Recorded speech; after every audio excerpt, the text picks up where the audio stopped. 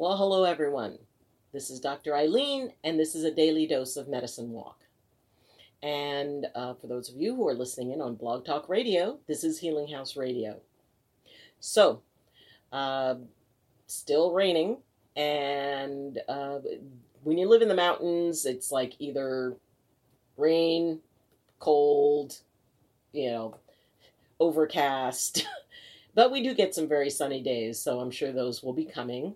And the one thing for me is that I do get to spend time. I feel very fortunate that my home is one that really adds to that peace and calm. I'm surrounded by nature. And I know that's not something everybody has. So if your isolation is getting to you, I'm sorry. And though it's challenging, do your best to find some ways to at least, even if it's just sitting out on your porch, or, if you have a backyard, or if you have a little back deck patio. I know in apartments it can be really challenging, and, people who live in small spaces, or if you're in with a bunch of other people, hang in there. This isn't going to last forever. We will get to the other side of this.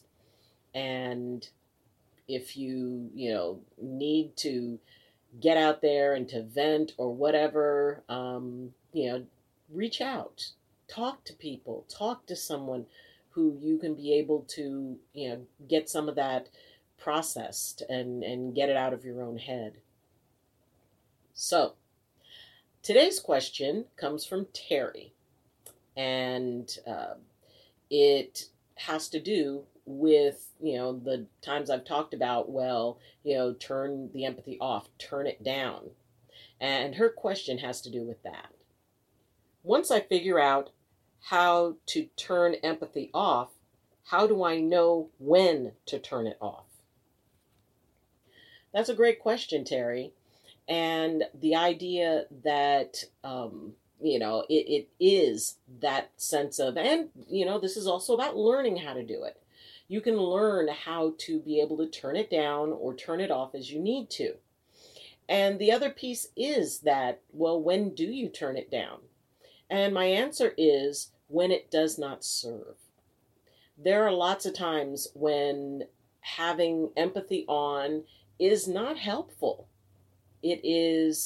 It can be challenging, especially right now when people are definitely holding a lot of energy and emotion and a lot of intensity. So the idea of knowing when to turn it off is based on you. It's based on what your level of feeling is. If you're around people and you have it on sort of, at a low level just because of that sense of companionship, that's the one thing. Connecting empathically does provide a very deep level of connection, which is something that a lot of people aren't getting right now. So it can be comforting to have, even if you can't go up and hug someone or interact on a physical level, in that way, your friends, your family, and, maybe your neighbors, and you wish that you could, hello, Luna. Yesterday, Sam was sitting in Luna's spot, and so he's still on the couch, but he's chosen to be over here. But since he's not specifically in Luna's spot, she's willing to participate now. Quite the little diva. So when you have an opportunity to connect empathically, that is sort of like an energetic hug in a lot of cases. The question is, when is it not something that feels good? When does it not serve a purpose? And if it is just sending you spiraling, that would be a perfect indicator of a time that, okay, maybe we need to dial this back or shut it off for a little while. It doesn't mean that you're not being compassionate. It doesn't mean you're not able to be sympathetic. It just means that you are not investing, your energy in it. It is not something that needs your energy right now. Most people are fairly open about what they have to say or what they feel. You don't need empathy to see that people are scared. You don't need empathy to see that people are angry. You don't need empathy to see people are frustrated. So there really isn't a whole lot of need for empathy because it's mostly about finding a way to discover what is going on underneath the surface. Well, what's under the surface is at the surface. So if you have someone who, one time that it would apply would be is if you're comforting or counseling someone and you want to, kind of help them get over the hump of their fear to a point where they can take a breath and be able to, sort of process what they're going through from a slightly more objective way. And yes, empathy can be used to sort of tone that down and smooth off the edges just so they can take a breath and be able to, kind of work with what they're feeling. So, outside of that, the main reason that I have empathy on is for situations where I'm out walking in the woods, which fortunately, because of where I live, I have the ability to do that. Because then I'm opening my empathy to nature. I'm opening my empathy to the elements. I'm opening my empathy to the natural world and all the creatures of it. And that is very soothing. It's very comforting. You can, if you have someone in your life and, who is, there and, your spouse, your partner, and during intimate moments, yeah, you can have the empathy on and just appreciate all that other person is experiencing in a loving, kind, gentle way.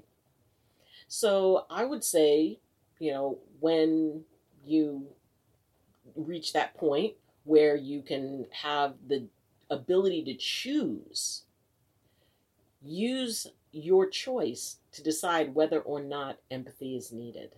Because it is up to you. It is your choice. And you can be able to explore that. And also, if you shut it down and you need it again, you could always turn it back up. You can always turn it back on. It's not like it's shut down and then it has to stay down for a while or warm up or whatever. You can gauge that and shift that at any point you like. Turn it back on. Oop, something happened that I don't want to engage with. I'm turning it off again. So it can become as easy as a thought. So when do you turn it off? When you don't want it on. When it doesn't serve you to have it on. So I hope that I answered your question. I hope that, somebody wants a cuddle. I hope that you, found value in the answer. If it didn't answer your question, please get a hold of me, contact me, and I will either explain it further or we can talk about more details. As I said, I'm available if you have more of a personal question, more of a private question.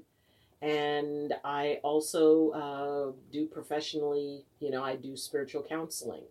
So if you would like to arrange for something like that, one-on-one, that can be arranged. And we can do it through FaceTime or by phone.